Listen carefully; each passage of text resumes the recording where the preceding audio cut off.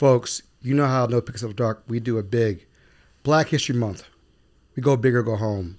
And we have a doctor's call coming to No Picks of the Dark podcast. I'm so excited. This has been an episode in making for over 3 to 4 months, and we're finally making it happen. Folks, we'll be right back to these messages because I can't wait for you guys to find out who the special guest is. No Picks After Dark is sponsored by Snug Books, an independent bookstore serving Northeast Baltimore and beyond. In addition to featuring new books for all ages, the store also carries cards, stationery, gifts, games, and more. Visit snugbooks.com to shop online, learn more about the store, read our latest newsletter, and find a calendar of events, or come browse the store in person. Snug Books is located at 4717 Harford Road, next to Zeke's Coffee in Hamilton, Laurelville. There is free parking behind the store, and opening hours are Tuesday through Sunday, 10 a.m. to 6 p.m. Welcome to the No Picks of the Dark podcast. I'm your host, Aaron Dante. I told you, folks, I'm back. We're ready. It's Black History Month. And you know I'm starting off with a bang. You can't miss this show. Tell your friends, tell your family members, this is the show you want to tune in on. Because we always talk about Black doctors. We talk about, making sure that health. I always look for a Black doctor for my men's health.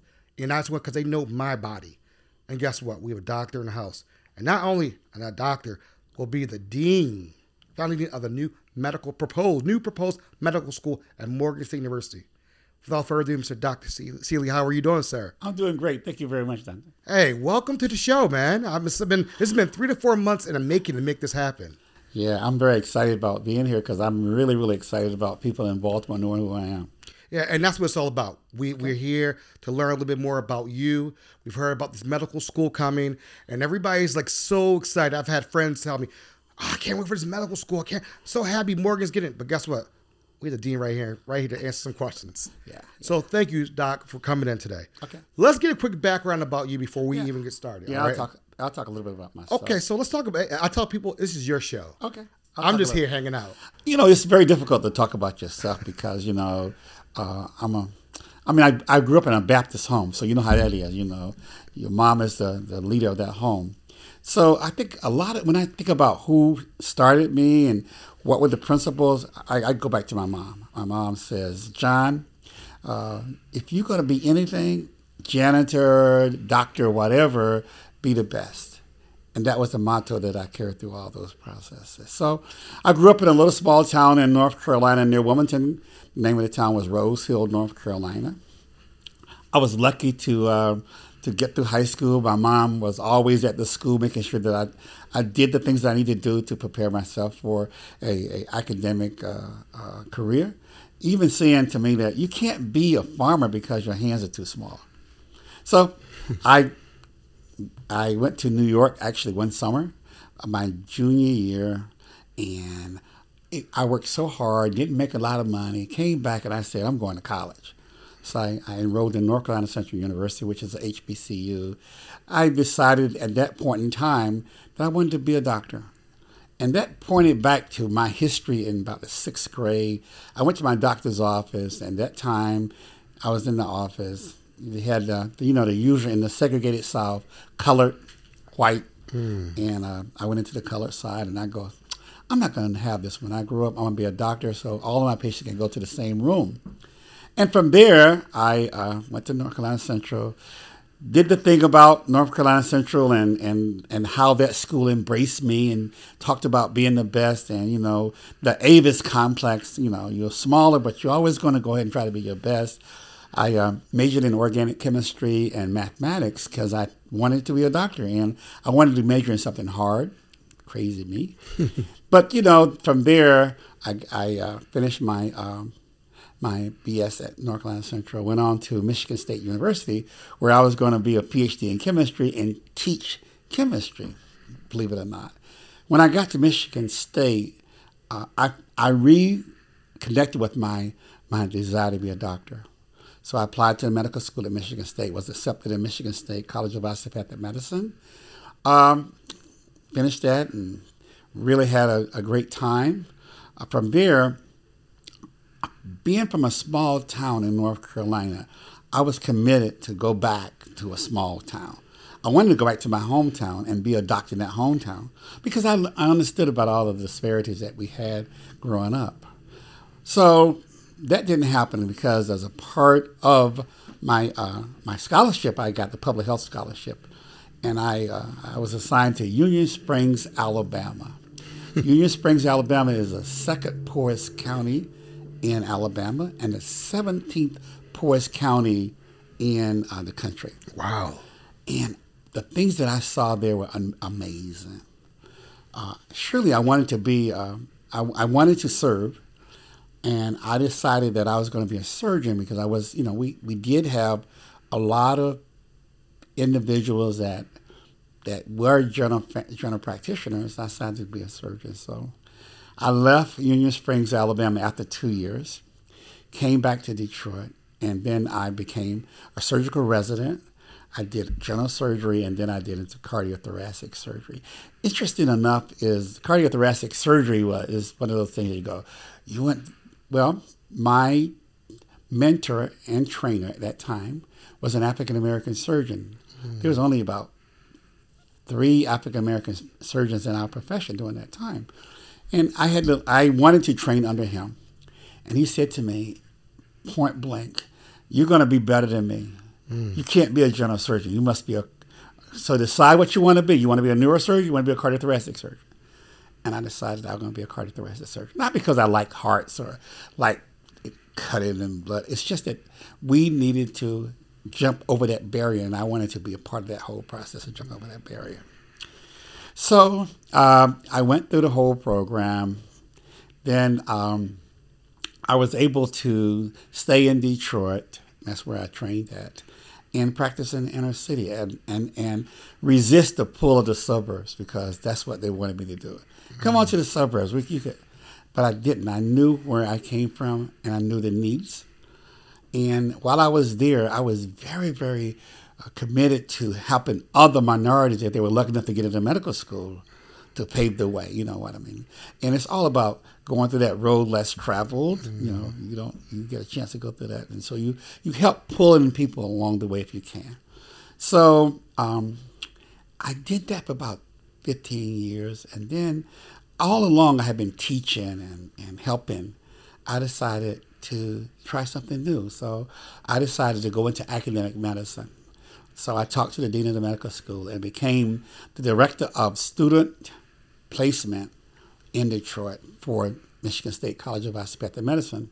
So the kids would come in from East Lansing to Detroit. So that was kind of fun. So I was able to now teach 50 kids and teach them how to maneuver in the inner city because, East Lansing is a kind of a rural area and don't have the same flavor as the city. In that whole process, I remember one day I was the associate director of the general surgery residency program. I remember the director saying to her students, as these kids drove from the suburbs into Detroit, into a parking lot that was well guarded, all these rails and stuff, coming into the back door and never touching the city at all. And she was telling them, you got to get out of here as quick as you can to get back to the suburbs. So I realized then that if you don't, I understood why kids never really stayed in the inner city. They never really practiced in the inner city. They just practiced in a hospital in the inner city. And I realized then that if you were going to get kids to be doctors and take care of people in the inner city, you got to train them there. So I went on from there and became a director of medical education and a DIO for residency, six residency programs. And we had the largest residency program. We called it Teaching Health Center Residency Program. That was a program that the Obama presidency, what he did during that time was said, we need to train kids in the inner city. We need to train primary care doctors. And it was a program like this. I had 6 residents. It was the largest. We actually in Detroit had the largest program in the country. We had 85 residents. And I I committed myself during that time to train those kids in the inner city. And so we trained them in the inner city, and I also committed to train them under population health. Where you live has a lot to do with the disease that you have. You just will to learn that. So we went to the toxic tours, and that is going by, where does a large majority of the population lives where? Near the incinerator, live near the refinery. And you saw all of the diseases there. And I had those kids sit down and hear things like, well, one of our the community presenters says, you know what, guys? I die so that you live. What does that mean? Well, in my area, we all have leukemia, renal failure, and all those kind of things because we're right beside of the refinery. And I can't move out because I can't sell my property. And they stay there for that reason. And so I'll make it a little more shorter. So no, it's good. You're preaching right now. But you're preaching, though. It's all good. So I did that program where I trained those residents for about 8 years. And I just knew that I wasn't able to do enough. We needed more underrepresented minorities, African Americans, Hispanics, indigenous population, anything. We needed more. You had only about 5% of the doctors were African Americans. So I told some of my friends that I want to be a dean. And that was crazy because I knew it as a dean. Now you can train a lot of kids. You can do a lot. So then I'm on this journey to become a dean. So where did it take me? Minnesota, coldest place in the world. I had to go there, but that's where I could get the opportunity to do that. And from Minnesota, I went to Arkansas, Fort Smith, Arkansas, the last city before the frontier. And it's the west portion of Arkansas.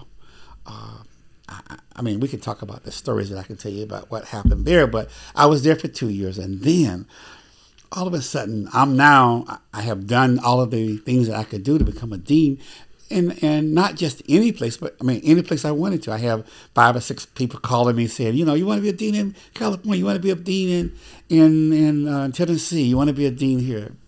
And one of my mentors, another man, Barbara Ross Lee, said, there's an opportunity at Morgan State. Do you want to be there? And I said, let me think about it.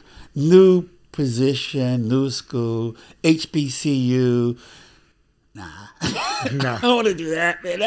Why would I want to pull my hair out? Right. And then I thought about it. HBCU. I went to HBCU. I didn't see my first black doctor until I was 20. I always said you got to get these young underrepresented minorities, especially African Americans, to dream again. You got to be able to touch them. You got to be able to touch them early. So I thought about that, and I thought about all the times that I touched them. And I thought about the fact that I could be in charge, as the chief academic officer, to train 180 kids a year. And I just said, that's really interesting. And I thought more, Morgan State University. Thinking about it, it's a school, 150 years old. You can put a medical school on that campus.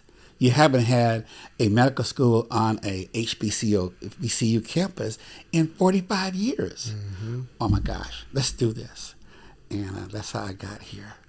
And it's been, and I like Baltimore, because Baltimore is really kind of like Detroit, same kind of mentality.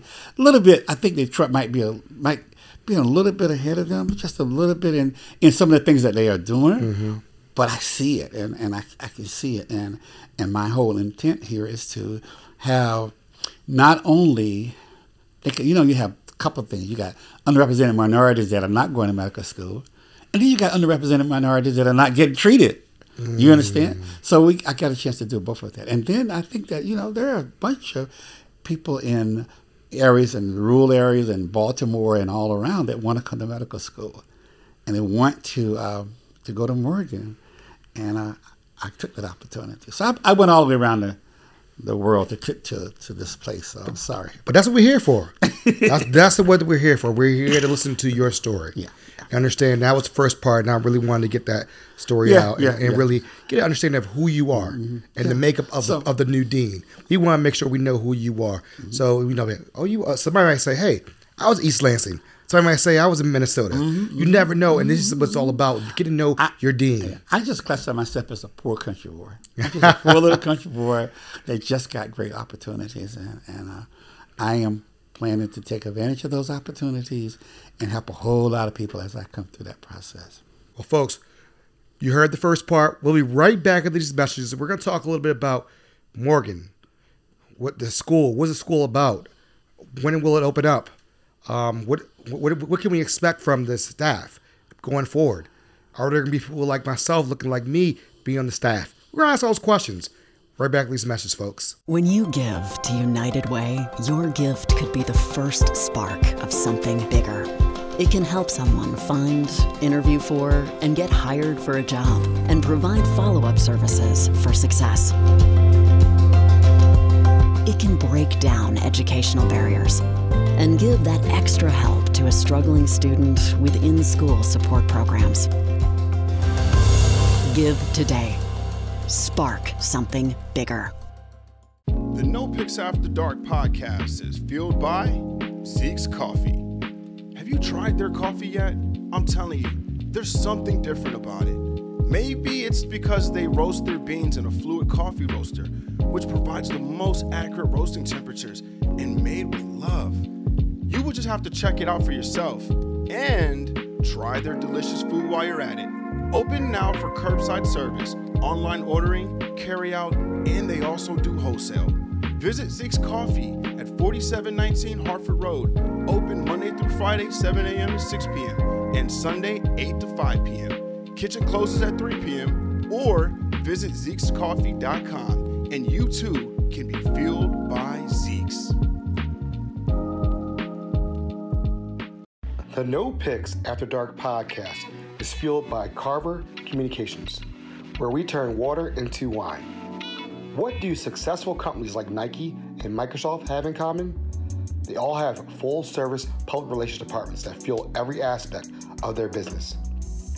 Bill Gates has repeatedly said, "If I had one last dollar, I would spend it on PR." Smart business owners and executives understand that to grow their businesses and their brands, they need PR. That's where Carver PR comes in. Carver PR is one of the most premier PR agencies located in Washington, D.C. They handle media relations, marketing, branding, corporate strategy, and crisis. With 25 years in the communication field, they are well versed in every area of business you can imagine: political, entertainment, corporate, and nonprofit communications. Go to their website and check them out, therealcarver.com, or reach out to them now at therealcarver@gmail.com. And folks, we are back. I mean, he just dropped some jewels and gems. I had to take some notes down. And that's why I was like, wow. So thank you again, Dr. Staley, again, for coming to the No Picks After Dark podcast, hanging out with us for this afternoon. And we'll start off where you left off. A little bit about Baltimore. Okay. What drew you to Baltimore? What did you know about Baltimore before you got here? What did you know about it, and what changed a little bit when you got here that you probably didn't know? I didn't know a lot about the city of Baltimore. Okay. I knew a lot about D.C. I knew a lot about Silver Springs. I have a sister that lives there. I didn't know anything about Baltimore per se. So my first indulgence into Baltimore was just coming here, going to the hotel, and then working. I was working because a part of the process of building a medical school is getting places for the third and fourth year students to have an opportunity to have clinical sites to train, and having doctors train them. And so I had to engage with doctors and engage with the health systems. So I was doing a lot of that. And also I had an opportunity to meet some of the other individuals that were very important and instrumental in Baltimore. So I was doing a lot of meeting, but I wasn't really getting into the city. and then my PR person, Miss Kirby, and I just started going to some different places, and then I began to really enjoy Baltimore, because before you get all of these things about, you better be careful with Baltimore, this, be careful here, and I'm not used to that, and I did not want to do that, but I didn't also want to venture out by myself, but now I feel very good about that.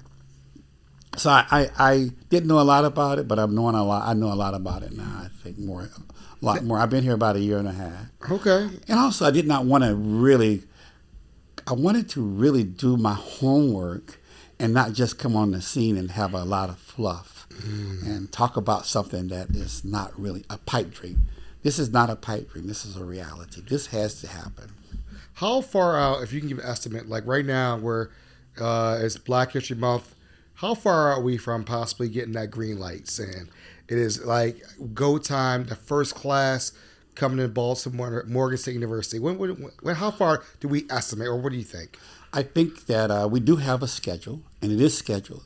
Our schedule says that our first class will be accepted if in the proposed school, if it's successful, if we go through the accreditation successfully in 2024. Wow.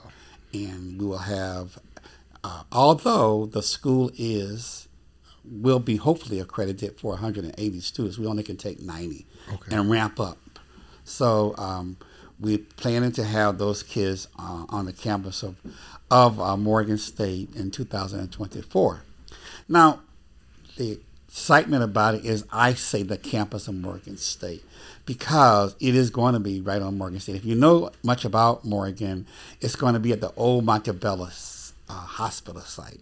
And we have gone into a lease arrangement with Morgan to release a plot of land, about 5 acres, and that's where it's going to be. We want to have a building that's 100,000 square feet, looking much like the rest of the campus, because Morgan is a national treasure, and you got to really make sure that you build accordingly. And it's going to be about 5 acres with parking and green space for the students. That was one thing that we did not want to not negotiate, have the kids go out there. But the wonderful thing about that is that when the students, and I'm going to call these students my students, come out of that building with those white coats, the other 9,000 students that are there at Morgan will have an opportunity to say, I have another opportunity. I can be beyond my engineering degree, beyond my bachelor degree, even beyond my teaching degree, something else is going to open up to, and that's going to be the medical school. So I'm just so excited about the fact that we will have an opportunity to see it. They will have a chance to see it from their first year, see how these kids are. The second thing I like about the fact of Morgan is the fact that I'm really, really a person that feels that we have to plant these seeds early, and the early seeds are planted in about the 4th grade. So I'm going to have those kids that we have in that school go out to these high schools and elementary schools and start talking and let people know, because right now, unfortunately, kids don't see a lot. They see all the things that the newspaper and everything, and I call that the nightmare of what the kids are doing now. I think that when they go out, then they can see that they can dream to be a doctor, and you can be one. I think that's what we're going to have. So our intent is to have kids in Baltimore and the surrounding area, because I'm not going to say, because we're going to go in the rural area everywhere, because this school will be a school for Maryland, not, it's going to be in Baltimore. So it's that, but it's going to give the people in Baltimore an opportunity and a chance to become a physician. All you need is a chance. Now, how do you propose to recruit these students? We have a lot of schools. We have Johns Hopkins University right down the street from here. You have University of Maryland that's down the street. So, you're competing with these schools. So, I'm not competing, but you're all in the same pond together. But how are you going to try to recruit these kids to come to Morgan? Okay. And some of the stuff that you talk about is rhetorical. Okay. I mean, I think that when you look at the graduating class of Hopkins, or the graduating class of Maryland, you might not see a lot of people in there from Baltimore. Okay. You might not. We don't feel that's going to be and you got to understand, Johns Hopkins is a great medical school. University of Maryland is a great medical school. But I think that our intent is to kind of do a little different dive. Just as Morgan right now is busting at the seam. They have gone up to over 9,000 students on that little campus there. There is something happening in Morgan that people feel very comfortable about going there, and they want to go there. So when you say, how are we going to recruit? I have people calling me all the time saying, when? Okay. And I say, I don't know what you're talking about because the school is not even built. It's a proposed school. Right. And that gives me the impotence to try to make sure that it happens. So when you say, how are we going to recruit? Right now, for every seat, there's probably 5 to 10 students that want that seat in medical school. But I think, and the medical school is going to open its door for everybody. It's not going to be a medical school that just, is just going to try to attract unrepresented minorities, but they'll attract everybody. But I think that what I want to do is give those individuals a opportunity. Now, secondly, we will have some programs with other schools that have underrepresented minorities. There are a lot of schools. I mean, there are schools in North Carolina, there are schools in South Carolina, there are schools in Virginia that want that opportunity. And we're going to have some what we call articulation agreements with them. That means that if you do real well your first 3 years as an undergrad, you can get into the medical school. And that fourth year can count as your fourth year. So you get what we call a BS DO degree. You get your BS, and it shortens it, and it's less money, and it gives you a pipeline. But not only that, you can have a BS DO degree where you go 4 years, enjoy your college experience, and get into medical school. And we say that if you follow this prescribed process, that you will easily get in there. And then you have those programs. We want to also have a situation where our kids get more.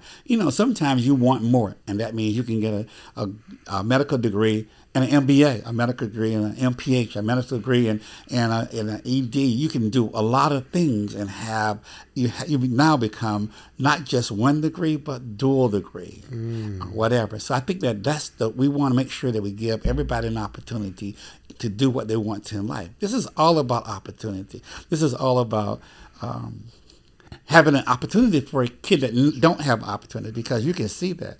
Because you have 23% of the population just choosing African Americans. You have less than 5% of the population that are positions African American. There might be something wrong with those statistical. So is it because of less opportunities? We want to give that opportunity to them. I like that. I like hearing that. I like the word that you're using, opportunity. It's opportunity. And I think that's very important. I think that's very important in this day and age. Now, I'm going to go one more step. And the next step is that let's look beyond let's look beyond the 7 years. That's 4 years of medical school or 3 years of medical school, and then your residency, and then you come back. And the population begins to see people that look like them, that were born in that city. So I think that I always talk to Nicole about the 6-year-old kid right now that's in the Baltimore public schools that want to be a doctor. Will go to high school, go to elementary school, high school in Baltimore, go to undergrad in Baltimore and Morgan. Then he would go to medical school in Baltimore. Then he would train in Baltimore. Where do you think that kid's going to work at? In Baltimore. Baltimore. And that's what you got to do. I like that. I like that. Keep it here, because I think that's very important. Keeping great talent here in Baltimore and serving. Like you said, something like you said that was very key that I thought was, serving the underserved areas that you said earlier. Like, that's so important. And I think it was interesting. We talked about how kids are coming the back door and come to school, medical school, then leave back out, not come to the city. Yeah. I think that's very important. I always tell people, you really got to understand the city you're living in. Understand what people are going through, the plight that they're dealing with, and understand it so you can have a better appreciation of what you're doing and how you're going to help them out going down the road. So I really like that, where you're going with that. That I love that. So, well, if you train in a portion of Baltimore that people say you shouldn't, I mean, that community embraces you, and you don't have to worry about the fear of that. Or, you just drive in there and they don't care what you drive. The preacher drives in there. They don't care. You go in. I just think that you have to make that. Sometimes people go other places because they're not familiar with the place that you want them to go. You're exactly right. And that's one thing I always tell people. I'm originally from Baltimore, and one of the things was I wanted to come back home, and I wanted to come back and work in the area, and then work with people. And so I worked on a project that was near and dear to my heart called the Red Line, that was in Baltimore, that was pushed away politically or whatever motive it was, but now hopefully it's coming back. And it was a rail project. And I cried when it got closed because I knew the impact it could make from West Baltimore to East Baltimore. Having that person who could get a job who lives all in West Baltimore, who has to go all the way out to Amazon's or all the companies on the other side where all the trade and tire point all that stuff out. And then it got, for not happening, that hurt a lot. So I love what you're saying about just the community, and I love everything you're saying right now. Well, I mean, it's the truth. And then think about the economic impact of that, and that is that now all these kids that graduate and get through their residency programs, if the school when the school becomes a part of this community, look at the growth of it. Now you're having people that are really in the middle class. You understand? They're going to buy a little bit different. They're going to do a little bit different. They're going to demand staying in Baltimore. So you're going to have more areas that they're going to. I think it's just a tremendous. It's just a tremendous process, and more than anything else, this is not John Seeley's medical school. This is not Barbara Ross Lee, who is the president's medical school. This isn't even Dr. Wilson's medical school. This is the people of Baltimore Medical School. You get a chance to say, that's my medical school. And so that you can, they can be like my mom. My mom says, John, I know what my mom would have said if I was in Baltimore and there was a new school. She said, John, you're going to go to that medical school. Because it's so important that you can dream. As a man, think it, so is he. So you can just get there and I'm just a firm believer of that, because this is before, when I was in my residency program and I interviewed for that as a cardiothoracic surgeon, the surgeon that was going to train me says, you got to be 10 times better than anybody else. And you got to be able to say, bring it on. And the person that makes you say that is your family. You understand? That supported you all along. That was one of my things my dad always taught me. Gotta be 10 times better, everything. Yeah, everything. And that's all through life. And you know what? He kind of made me. That you don't realize, but they don't even understand how they may treat you a little different sometimes. Well, what do you want? Wrap this up in a big bow. What do you want people to walk away with the interview from hearing you, learning about what's going to be happening in the future? What do you want people to walk away with? Because I'm going to tell you right now, this is part one of this. We're going to run this back when we get the green light and do it bigger and better. We're not going to do it. We have a little studio audience, but what do you want people to walk away with this? What do you want them to say? Wow, this doc, he's really going to be good. He's going to be then. What do you want everybody to say? Talk about athletes, because I want people to talk about this in every after we leave. Ownership, opportunity, health. There are so many things that we have. This conversation isn't new. Sullivan had this conversation in 2002.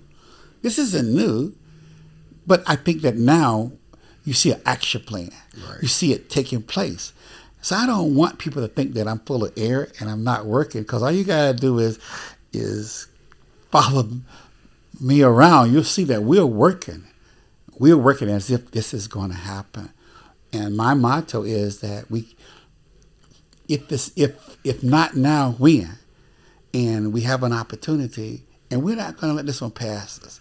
And it's not just for Baltimore, to be honest with you, although Baltimore will have, we'll get the rewards from it. It's for the whole country. There's not been this type of hope for 45 years. There's a reason why African Americans particularly have poor health care. There's a reason why they have their mortality is a little bit less. It's called the comfort. If you go to somebody that looks like you, it's well documented. You get much better. You feel comfortable. You know, you're going to go see your brother, you know what I mean, and you're talking to him, then that's a little bit different. You know, you might want to go just to talk to him, and they examine you and you'll be okay. Rather than to wait and say, you know, I don't want to go there. I don't want to go to them. You know, you ask a patient, who's your doctor? They say, oh, my doctor is University of Maryland. You know, Johns Hopkins. Yeah. No, who's your doctor? I don't, you know. I'm not saying that's right, wrong, or indifferent, because, like I said, they're great places, and I'm not really criticizing them. It's just that we need a little bit more, I think. You know what I mean? Well, folks, you heard it here first, second, and third. This has been an amazing interview. Thank you, Dr. Seeley, for everything. This, again, he is busy, folks. It took us 5 months to make this interview happen. He is busy. Trust me. He is very busy. Mr. Nicole Kirby, thank you so much for making this happen. I mean, again, we've talked about this. I'm so thankful for this opportunity. Now, I can't wait for the viewers, the listeners to hear this episode, because I think it's very important. And I can't wait to work with you in the future and have this further discussion. I'll be back, and we'll be better. All right, folks. Love, peace. We're out.